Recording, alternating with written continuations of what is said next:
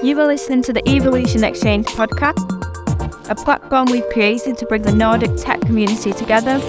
My name is Charlotte Roberts and I'm your host.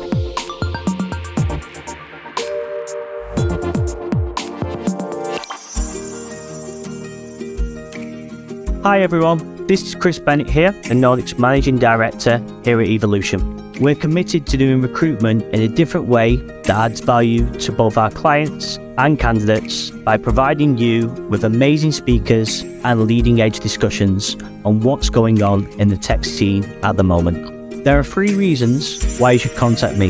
If you would like to speak on a future podcast, if you are interested in hiring awesome tech data, product or gaming freelancers for your business, or if you are looking for an exciting new organization to work with, please get in touch. Thank you so much for listening, and I really hope to hear from you soon. Please enjoy the rest of the podcast. And there we go, now we are live. So before we go ahead and get started, I just want to say thank you to everyone for joining us today. So we're going to be discussing strategies for driving transformational change. So I'm Charlotte, so I'm part of Evolution's Nordic team of recruitment consultants. So I've been at Evolution now for just over 2 years, and I specialise in recruiting data freelancers within the Nordics, and I lead the data and infrastructure team here. So I'm passionate about building lasting relationships with my clients and with my candidates and seeing teams thrive by connecting the right people.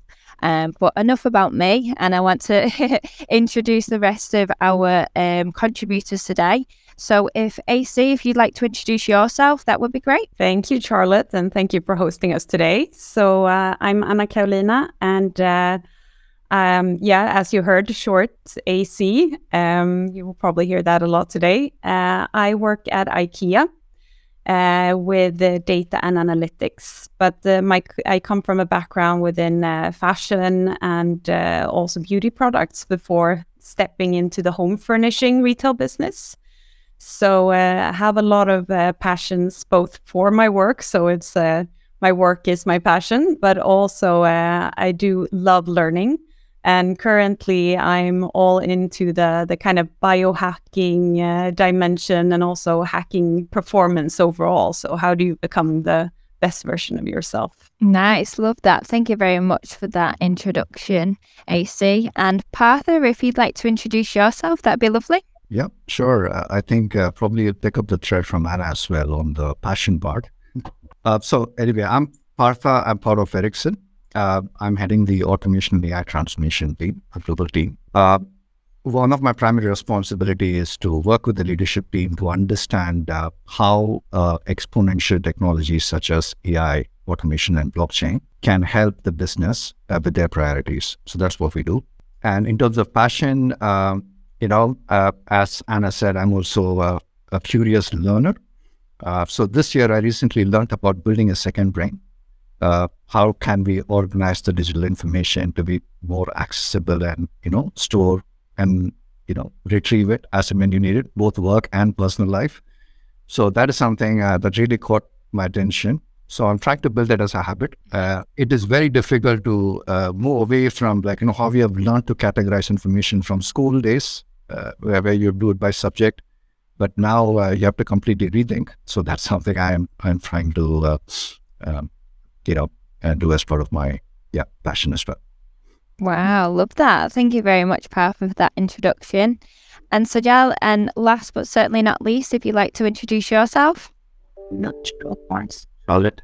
Hi, I'm Sajal. I work at Volvo Cars, and I work as a project manager over there. And like Partha drives it with the main business, I drive it for the markets. So all the markets which are there in the EMEA, I'm an advocate for them for any product development, for any digital transformation based on the local requirements, or any changes which are there in the central strategy or the central product development with respect to the digital online sales area. So this is something of a very new area in the automotive world, a very challenging area. So that is what drives me to work more into this, because getting into working into a area where everything looks difficult and hazy, an automotive to an online journey, is something which drives me towards it more. So I have been into a lot of process consulting projects and everything.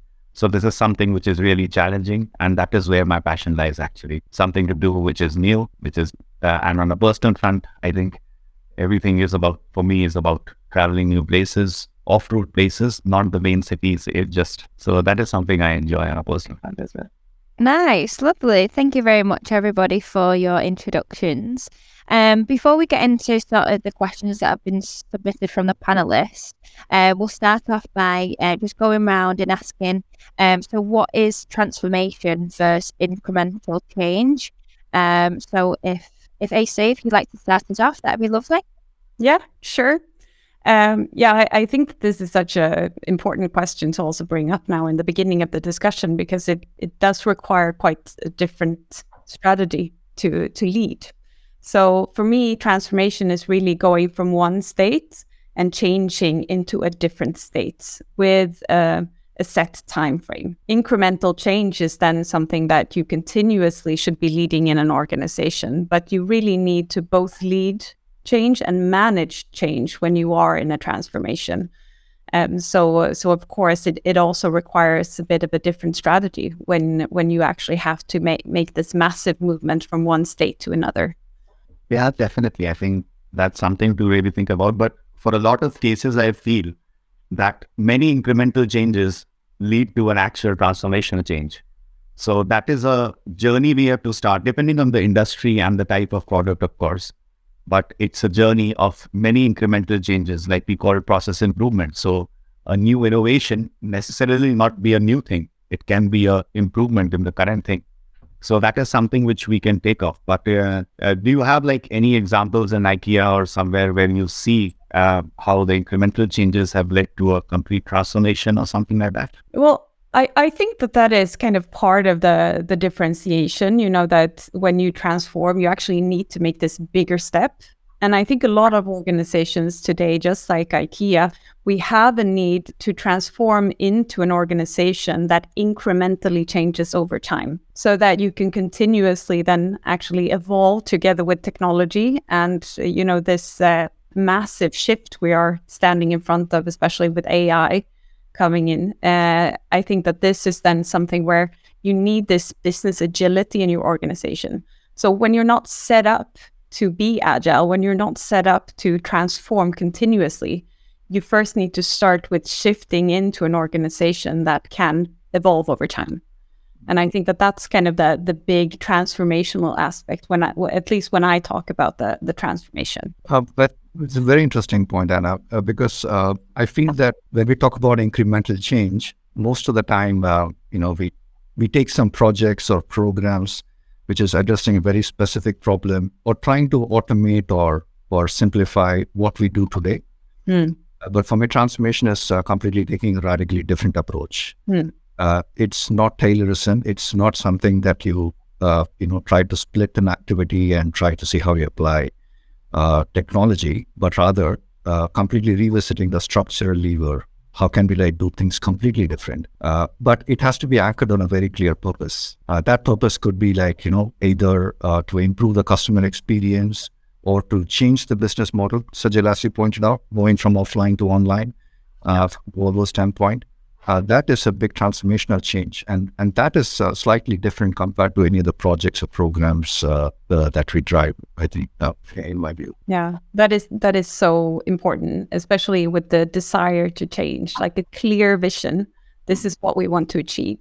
And it's not like just to restructure something because we have a problem, but more creating a desirable end target for people to get engaged. I think that is such an important aspect as well of the transformation as such, because people need to have the desire to change and really commit to it.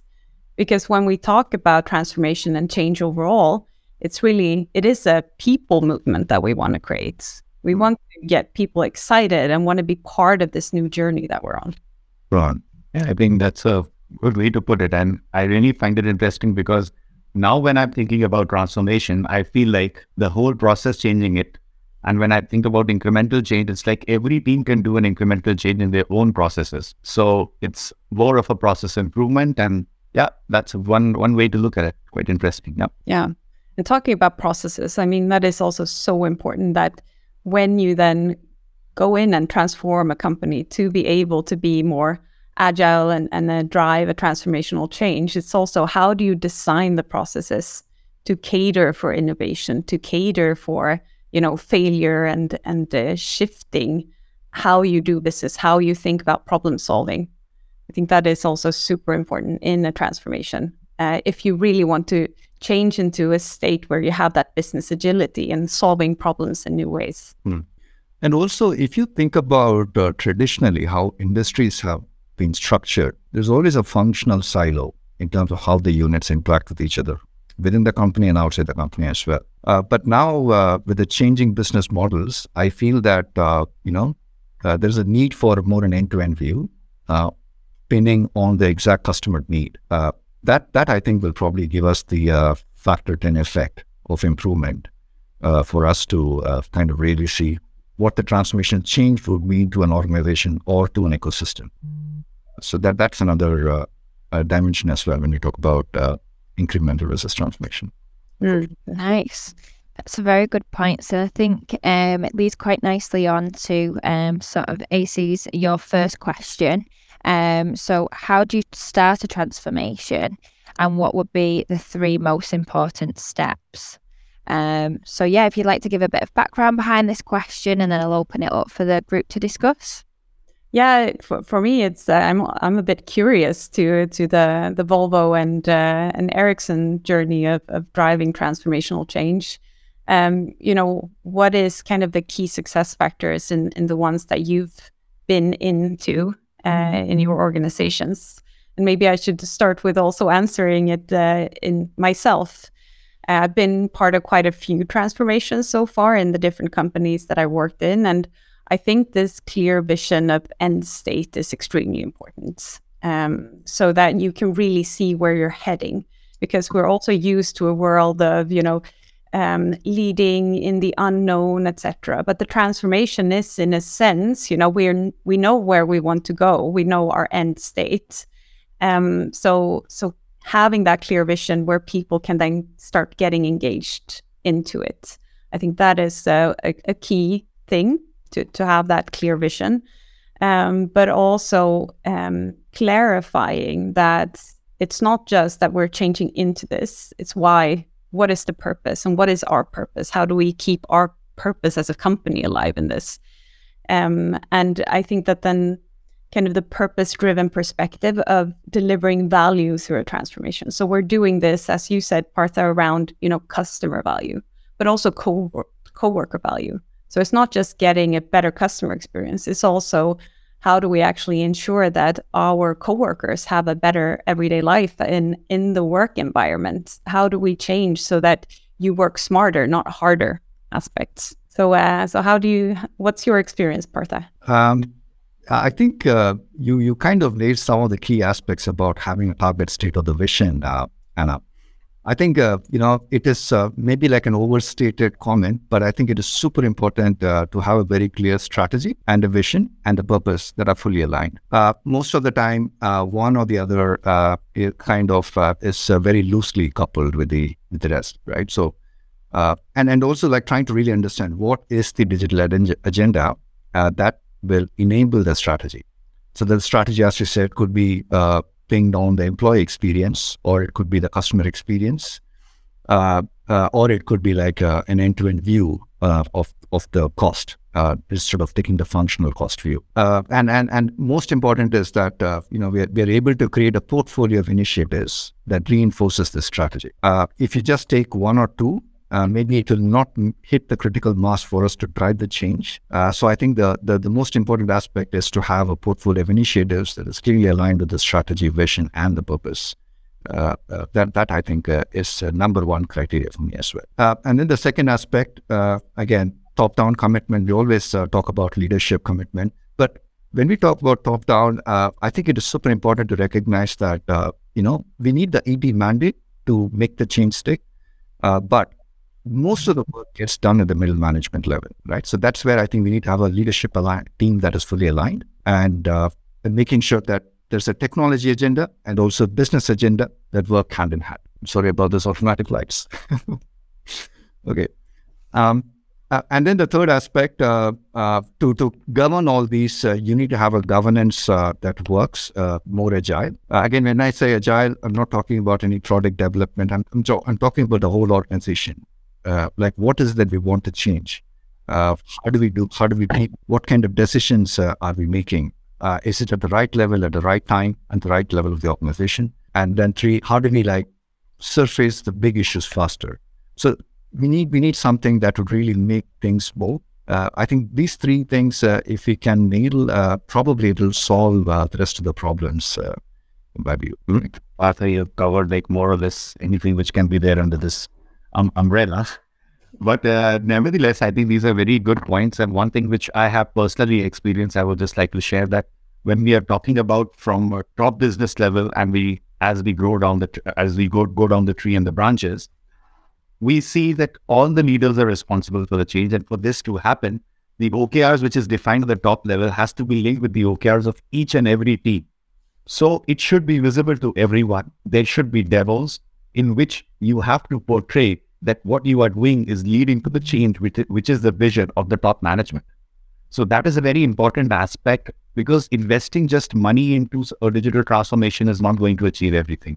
What are you going to do in every PI, if you're following a PI, and what you are going to do, what will be the action items, and everything, every action item, every end result linked to the target which we are going to achieve at the top level, be it engagement with the end customer, be it reducing the cost in the long run, changing your company strategy. Like suppose for Volvo, it is going to be 50% electric till 2025. So I'm 50% online till 2025. So whatever is the strategy, you have to follow it. Every department, every mid-level management manager has to follow it to the top level and make it accountable in front of everyone, so that everyone gets motivated in order to follow that strategy and objective at the end. So I think for me, top to bottom, top management approach is very useful when we do something in the area of digital transformation, and that is what drives it to the utmost effectiveness, I would say. When I come to think of it, Sajal, I think one aspect that also occurred to me is the communicating the vision. Most of the times, by under communicating what the change is about, we're not getting the commitment from the rest of the organization. So that's another aspect as well, I think, is super important. And if you cannot explain a vision in less than 5 minutes and get the interest and attention from the people, which means that it is going to be a very difficult journey to drive the change as well.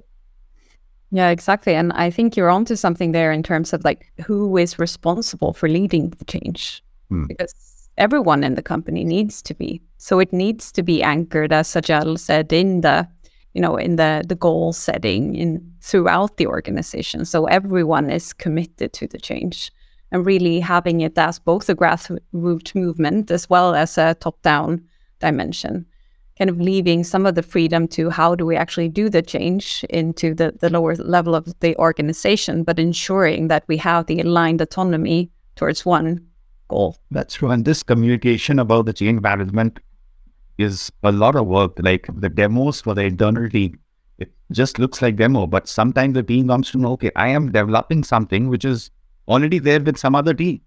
So maybe I can just reuse, and it's a very common problem. And why it is a common problem? Because there is a lack of communication between them. And then whatever are the changes happening? So I mean, I'm dropping on, maybe stepping on some other questions of the agenda, but the change management communication is very important, because when we think from a global and a regional level, where we actually want to drive that change, if it is not communicated, then the regional markets might be doing some personal developments on a local level. Again, wasting money. In the end, it is wasting money to the whole organization. So that is something, a change management communication is something a very integral part of any transformation journey. And now we can move on. I think we covered this a little bit, but at least we can go into a little bit more detail with Sajal's question as well. So, where do you start the digital transformation journey in an established organisation? So, if Sajal, if you'd like to give a bit of background behind this question, and then I'll let everybody start jumping from there. Yeah, I think I wanted to put this question because I really wanted to know thoughts about all of you who are from various domains, which is not automotive. And it's very interesting to know because how we see as a difficult, if it is a very old company, if the product is not a commodity product or online available, something very easy, then how do you suggest that, we have to go to an online model? What are the various factors you have in mind regarding a switch change, an incremental change? So I wanted to know more of your thoughts because we face a lot of difficulties, not just with respect to the tech we have in hand, but with respect to the mindset of the end users and the regional users. So if something is decided on a central level, if you have to make that change across the whole of Europe or US or APAC, then what do you think is the approach we should take for a product which is like a car, not a cheap one, but an expensive one? So I wanted to actually learn more about your thought process in your industries as well. That's something which I had in mind. Partha, you go ahead first. Okay. So, Sajal, there are two dimensions to your question. One, we're talking about changing business model, going from an offline model to an online model. Then I am kind of relating it to more about a conglomerate going towards an ecosystem model, right? A traditional established industry. Now you also made a comment that automotive industry, right? Yeah. To my earlier comment about how the industries are structured, it's quite, it hasn't changed much in the last 1,000 years at least, right? You have like very traditional way of looking at industries. But now with all these disruptors, be it technology disruptors or even the adoption, the customer preferences. So the landscape is shifting. We are moving away from traditional industries to a completely different kind of engagement and ecosystems. So there, I think, even from a Volvo standpoint, my interpretation is that we are making that shift towards the ecosystem model, right? Where the fundamentals of value creation is kind of changing from a traditional setup, a vertically integrated setup, to more like, how do we work with interconnected digital and physical businesses? How can we work with customers in a completely different way, right? So that's where I feel that, you start from the customer need, right? So you start with it probably irrespective of any change. I think even if you're going into the ecosystem model, given that the value creation is happening close to the customer, it helps to start with the customer as a starting point, and then making that as a case to drive the change for the rest of the organization. Because that's probably one of the areas where I would probably start. And being part of an established organization has its own benefits as well. It's not like only the digital natives have that advantage, right? Because there are certain inherent structural advantages that comes with a big established firm. I think it's more about shifting the strategy and what's the timeline that we give to make that shift. I think that could be instrumental or fundamental in how we drive this change. Great. I think that's really great input because I had some of these things in mind, but I wanted to know a third point of view. Good to know because of an industry which is already in this area. That's really interesting. And that's how we start with customers. And it was really interesting that initially it was starting with go online, as we see everything is online. But that's not the case for everything, actually. What we see is a buzz going around.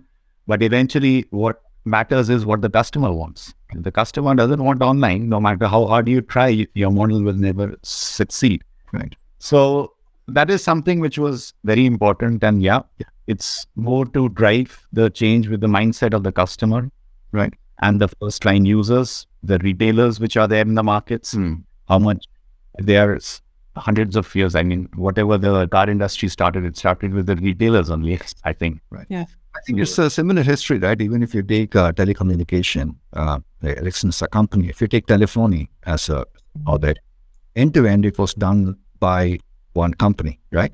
They also own the handsets. They also own the network. It was all vertically integrated. It was very recent that we had to decouple some of the layers and make sure that we are staying competitive, right? Again, there's also a shift in the business model, because earlier, when you're vertically integrated, it's more about economies of scale. How much more can you produce at a lower cost? So it comes down to transaction cost. But now, as we shift, it's more about value creation in an ecosystem of players. So then the value proposition is also kind of shifting from the unit economics. So that's where I feel that, all the technology acceleration that we see, unprecedented technology that Anna also mentioned, right? 4 years back, if you had made the comment that, we are at a point where technology is exponentially increasing, it is still valid. And I'm pretty sure it'll be valid 4 years from now, right? So that's one aspect. And on the other comment, Sajal, about the localization versus centralization of initiatives, I think no company is spared of that reality. We have the same cycle as well. Every now and then there'll be a part of centralization, depending on where we want to put the focus as a company.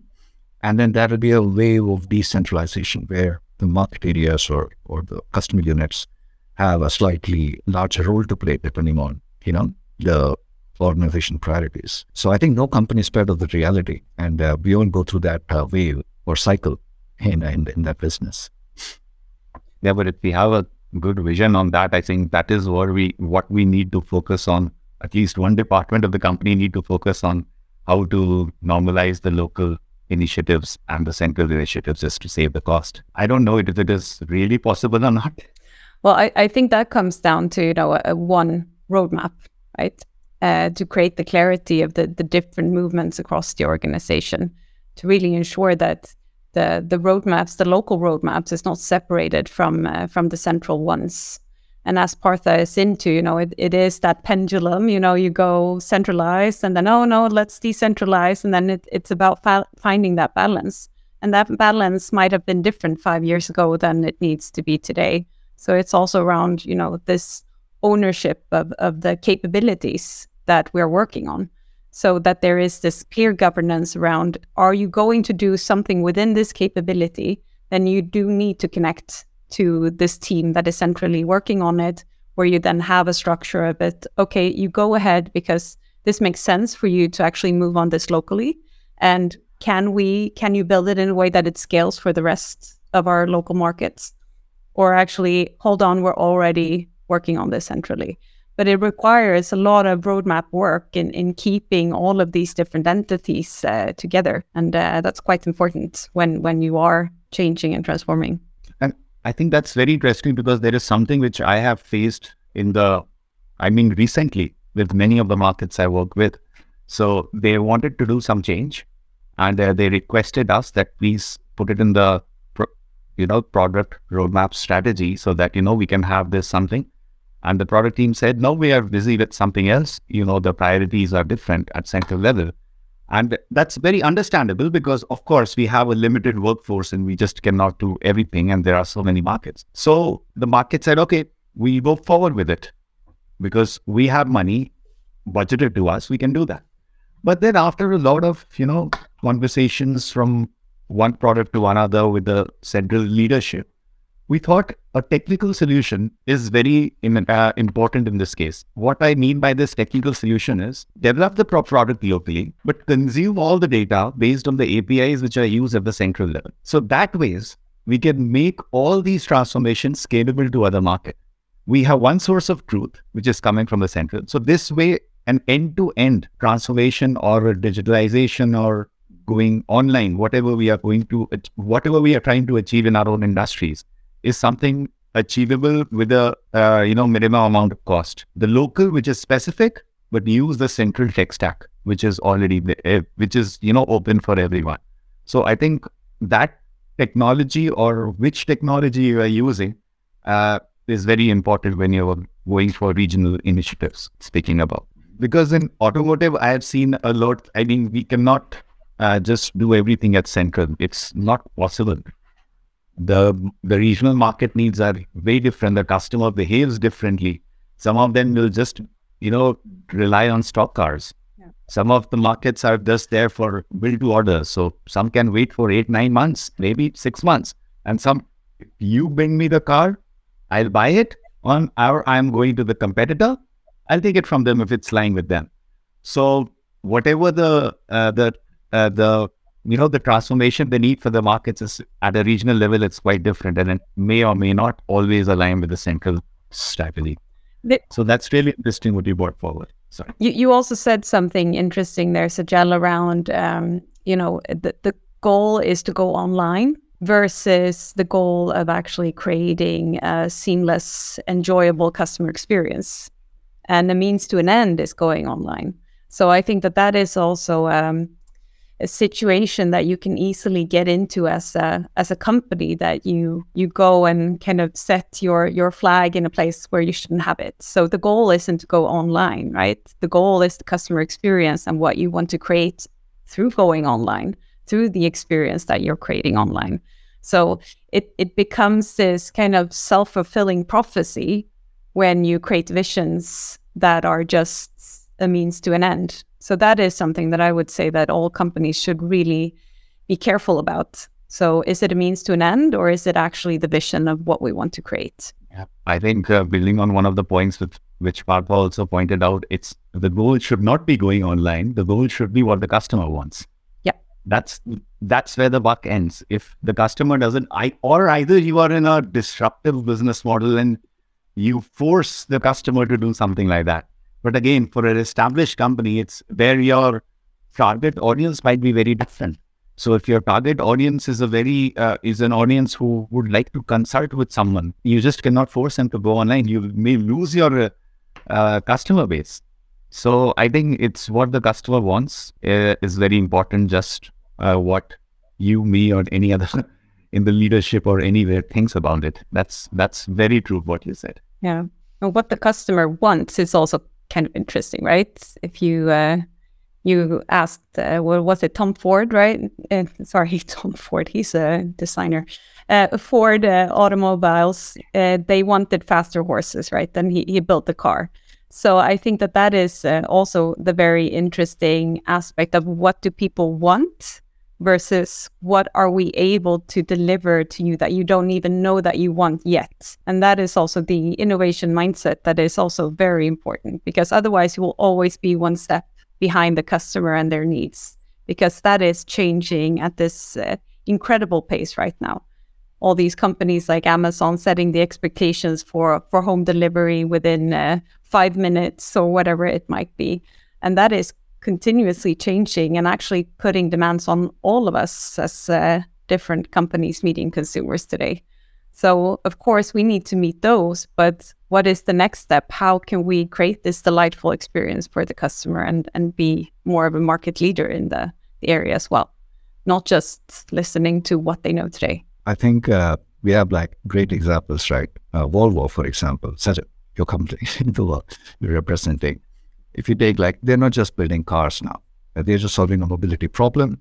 They have launched the subscription model, Care by Volvo. Then they also launched Volvo on Demand, where you can rent out. So moving more towards as a service model rather than having all the, and also they have smartly turned the capex into opex, right? Yeah. So that is very interesting as a business model shift, right? Yeah. And there again, the fundamental question that they've addressed is how can we maximize the utilization of cars and also keep the cost low. And as a service, they've managed to make that shift in a very nice way. And they've also did a joint venture investments on Polestar built on the same platform. It's a fantastic example as a company on how they are looking beyond what the customer wants and also trying to meet those expectations. That is amazing. And IKEA, again, everybody talks about IKEA, to be honest, right? The way you have standardized and made the furniture building experience as something more enjoyable. Honestly, I have not built any furniture until I moved to Sweden. You always, get the finished product, to be honest, right? But now I come here, first thing I did is like, oh, I'm in Sweden, I need to have an IKEA furniture. First thing I do is I buy the furniture, I try to build everything by myself. Because initially it was a bit, difficult for me to pick up something new, maybe my age, but it was an enjoyable experience. Now, I don't want to, I feel like, that's something I built from by myself, and, a lot of personal feeling into that. Excellent. So this was not something I'd expected building a furniture, but that's an expectation. When you do it once, it's an amazing feeling to carry forward. Yeah, you have that pride with you, right? When you built the furniture, it's like, now it's really mine.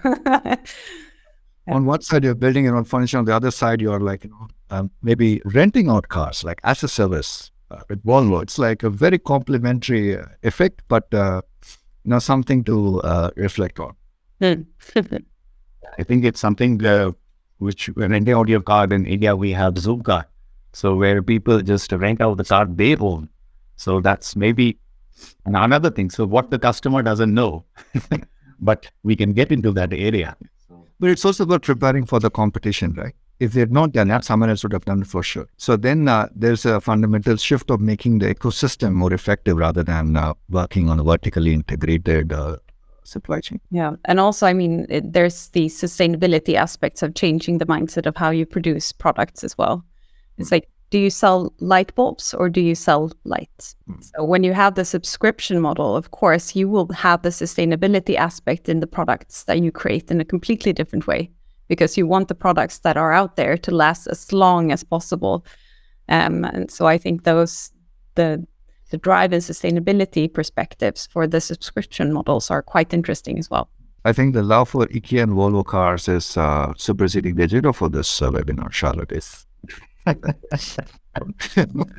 So you need to give more examples if you No, well, I'm just conscious now of the time because we have been getting some live questions in as well from the audience, which we'll wait until the end to answer. But we'll move on now to Partha's question. So how has technology enabled or helped accelerate transformation? So if you'd like, Partha, if you'd like to explain your question a little bit, and then we'll open it up to the group. Sure. I think Sajal touched upon this question on technology as well in his comments earlier. So it's kind of connected to the same theme. We all know that technology is a massive value creating lever, right? And we have unprecedented levels of acceleration of technology development. And then we have consumer expectations, like if you're using a Siri or a Apple phone, whatever you experience as an end customer, you're expecting a similar experience within the enterprise, right? But the enterprise, the ecosystem within the organization, of course, we have a part of legacy, and also we have the digital speed, or the new systems of differentiation and innovation with the new technologies. So how have you approached, these kind of questions? Like, Sajal, you talked about the technology choice as well, right? Yeah. So how have you approached, like, whenever you think about a problem statement and when you're trying to connect it to technology, do you always think about the industrial IT or the digital IT, which is like the AI and the MLs of the world, or what has been the focus? Yeah, I think the focus for me with respect to tech is most of the things which we work over here are in-house. So it's not something we buy from a vendor, right? And we might use a background like Salesforce or any other well-established tool in background. So whenever we talk about technology, we just talk about the APIs, how the regional team can connect to us. That's the prime focus, which I personally also push them to look into, and to use the data from the central. So those are the two areas, if they are going for any regional developments, I look into. That is the main area, because, everyone thinks their tech is the best. That's true. We cannot say. I mean, if I ask you, which tech stack would you prefer, you would give a different answer. A person, another market would give a different answer. So I would say just focus on 2-3 tech stack which are defined by the central, which are used by the central. Because in the end, it may not be the best one, but it will be the best for the overall company. So that is the one which I personally work with that use these two areas to be at the central, the the source of data which you have, as well as the integrations which you are having. Rest of the things, I think, if you have to go for a regional development, go forward with it, because not everything can be supported by central. If it has to be done, if there is some integration with the financial partners in your country, Right. then that is not something which we can integrate, or a PSP platform which works only in your area. So, and which is not supported by the central, then that is not something which we can help. But how, whatever the data you collect, the data should come to the central team. So that kind of integration should be suitable for you. And whatever the way you are communicating, the API-based communication, those two things should be what the central is using. So that's my advice to any regional developments if they are happening in the area. I'm not sure if I answer the questions properly here now, but for me, it always starts with the business value. So what is business value? What is the problem that we're trying to solve? And, depending on where you are in your organization, if you're sitting on a lot of legacy, or you actually don't have a lot at all in terms of technology, there are so many different choices to make. But it all starts with the business value. How is this connected to the strategy? And how do we simplify the way that we work with technology today? So often you can sit, and this has happened to me in many of the different organizations that I've been in, there's been very scattered technical landscape. So how do we think about the choice of technology in terms of course, the coupling and all of these aspects, but also how do we solve problems easy? So like around a golf, you actually want as few hits on the ball as possible before you hit the hole. So that's the way that we also try to think about solving the problems and how to approach the technology. What is the business gain? What do we look like today, and how do we actually approach technology in a sense where it's enabling business value and not bringing in tech for tech itself, and being the first innovator in the market, and using it when it really has a benefit for your company. Okay, because I agree with you, Anna, because business alignment is something which is super important, and that drives the technology strategy. So for me, the reason why I asked this question was, we started off as a 5 or 6 member team 6 years back, where when Ericsson was predominantly focused on the traditional, the industrial IT, the core systems. So when we came in with with a big vision, right? But we had to start small, scale fast kind of an approach. So there's always this question about should we try to do it more long term, invest more on the core systems, or should we leverage the exponential technologies that we have, such as AI, ML, blockchain, because these kind of decouples your keeps the core system clean, and also keeps your technology stack very neat. So I was throwing this question more from that background, but I fully agree that the business alignment, I think, is super important.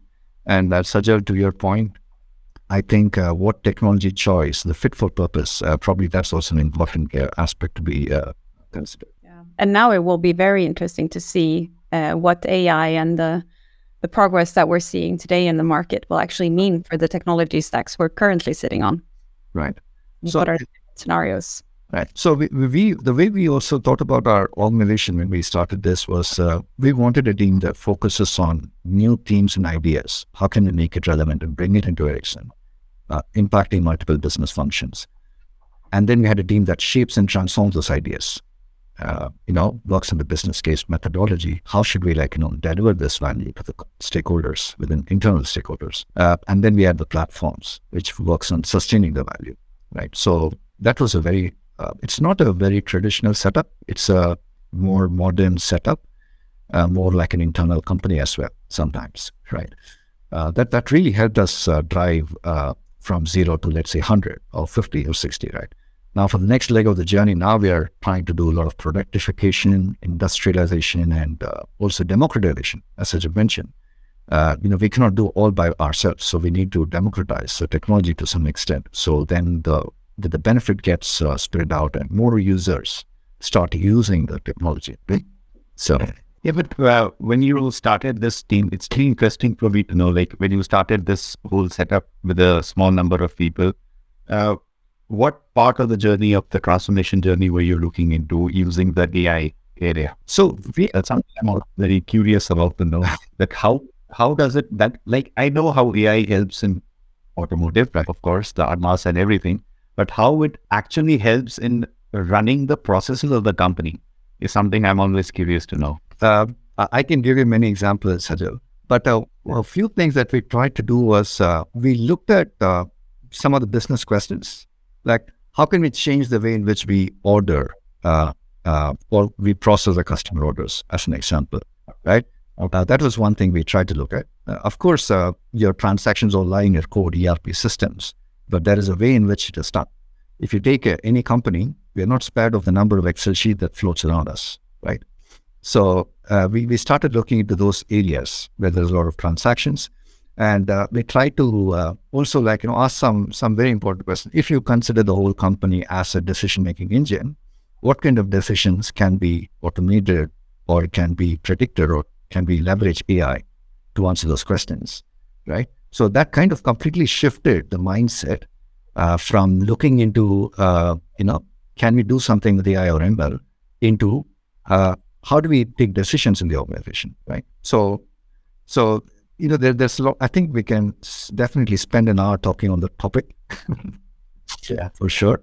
But that's probably how we started, Sajal. We started looking into very specific use cases, and we started thinking big. We didn't go with the traditional structural functional silos within the company.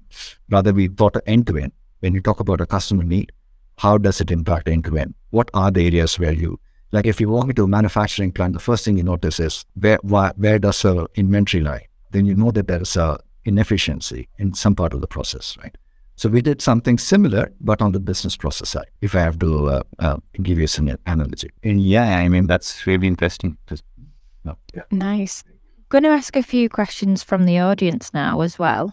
So we've got this question that's come from Nicola. And how do you empower the frontline for successful transformation? So is there anybody that wants to start us off with that question? So yeah, I can jump in here. I think it comes down to what we talked about before as well, with the clear vision, but also having the goals and my contribution to the transformation clear for all coworkers, that they understand what is the impact that I have in the transformation and my contribution to the everyday work that I have, where you really kind of try to connect the strategic perspective from the transformation all down to the operational level. So also celebrating the small victories that you have every day in the teams and the milestones that you are achieving within the transformation as well. I think that really gives the power to the people in the organization, that they're feeling that they are contributing to this. I can add a few, because when we talk about transformation, the first thing that strikes me is, for any kind of change, you need actions from a large number of people. Right. The problem usually is not embracing the vision or the purpose or the need, but feeling like you're losing energy because you have your obstacle in the way. The first set of obstacle, you feel that, my God, this is not going to work, right? It also impacts the middle management or any first line leaders or the front line leaders as well, right? So sometimes it is usually in people's head that can be talked and coached, and we could clarify what the challenges are and how can we help remove the roadblocks. But sometimes it is also very structured, like how the job roles are optimized, what kind of performance appraisal process do we have. There are some structural limitations, right? We need to allow those obstacles, that blocks the vision sometimes, and then see how we can do some experiments to find a good way to deal with those contexts. Because this is not a straightforward 1:1, the input and then what exactly you need to do. Sometimes there are more than one right answer. So we need to allow those experiments to evolve and emerge before we take a decision. Then the second aspect is more on the culture. we hear this a lot, like culture eats strategy for breakfast. We hear that a lot. But one of the important aspects is that, as leaders, I think we need to show a very conscious intent to the people on how some specific behaviors and attitudes have helped improve performance. Because it takes time to change. And for that to happen, we need to allow this, empowerment to the frontline organizations as well. And that sometimes actually requires a lot of new training for the leadership as well, to change behaviors, to change attitudes in the transformation as well. I think that that's also an important aspect. The transformation might entail a new type of leadership to it. Yeah, I mean, how the leadership communicates to the frontline worker, frontline people that, this is your contribution and this is how it is affecting the bigger company. This is how your success will be measured against the vision which we have in the greater company. So if everyone is involved in the process of the transformation of the vision, I think they will be empowered and, to go forward with their contributions. Nice. Okay, perfect. And we've had another question in from the audience as well. So I'll run through this one before we go through the last question as well. This is so do you have any lessons in your transformational journey, and how did you overcome the challenges? I think usually these journeys are quite long and complex, right? So one of the things, maybe one of the challenges or the failures that we usually face in any big transformation program is, given the time it takes, if you fail to create short-term wins, and if you fail to celebrate it along with the people driving the change, it becomes a big challenge to sustain and make the change stick. That is probably one of the things. I know we also spoke about the vision and the roadmap and the strategy. You can just take the converse of what we said. If you don't have a very clear plan aligned, full leadership aligned on the technology agenda and the business agenda, and having a good governance, I think agile governance, those could be some of the either key success factors or some of the challenges by not having those things in place. The mandatory fundamentals, if I may say so. Exactly. I agree to that, especially with having this buy-in from management and really ensuring that everyone is driving the transformational change. I think there's always, especially in big businesses today, the big enterprises, around the upskilling aspect. When you step into a new organization, do you have the competence within the organization to take on the new challenges that they face with perhaps a new business model, etc.?